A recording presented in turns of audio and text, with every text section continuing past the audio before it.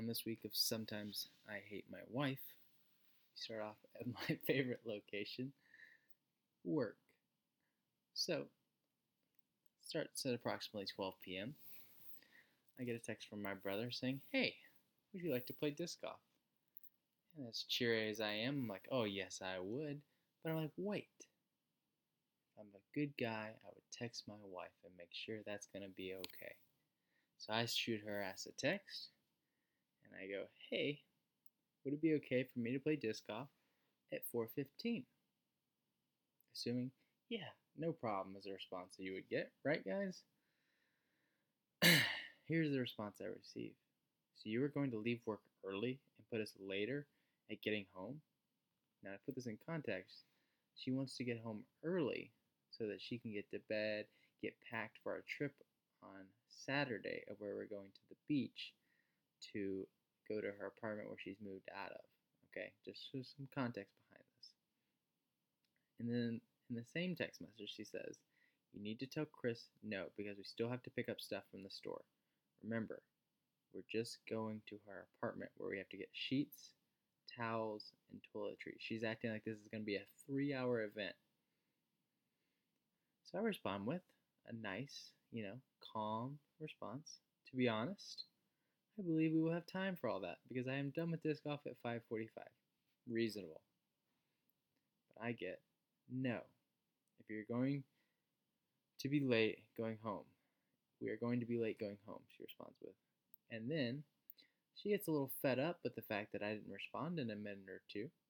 So she calls me 5 times to clarify that she wants me to come straight home and not play disc golf, if it wasn't clear enough already with the text messages. And then one of my favorite texts, "I do not understand why this is an issue. It wasn't an issue, but now it is apparently."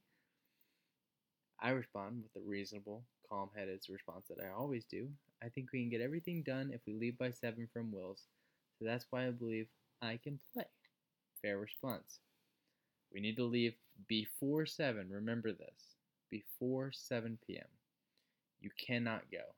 I'm like, well, this is going to be a conversation I'm not going to win. So I pretty much just give in at this point. So we then get back to the house and we eat dinner at 6. And pretty much she tells me that I should go mow the lawn because it looks bad at 6. Remember, she said we need to leave before 7. So at 6, I go and mow the lawn.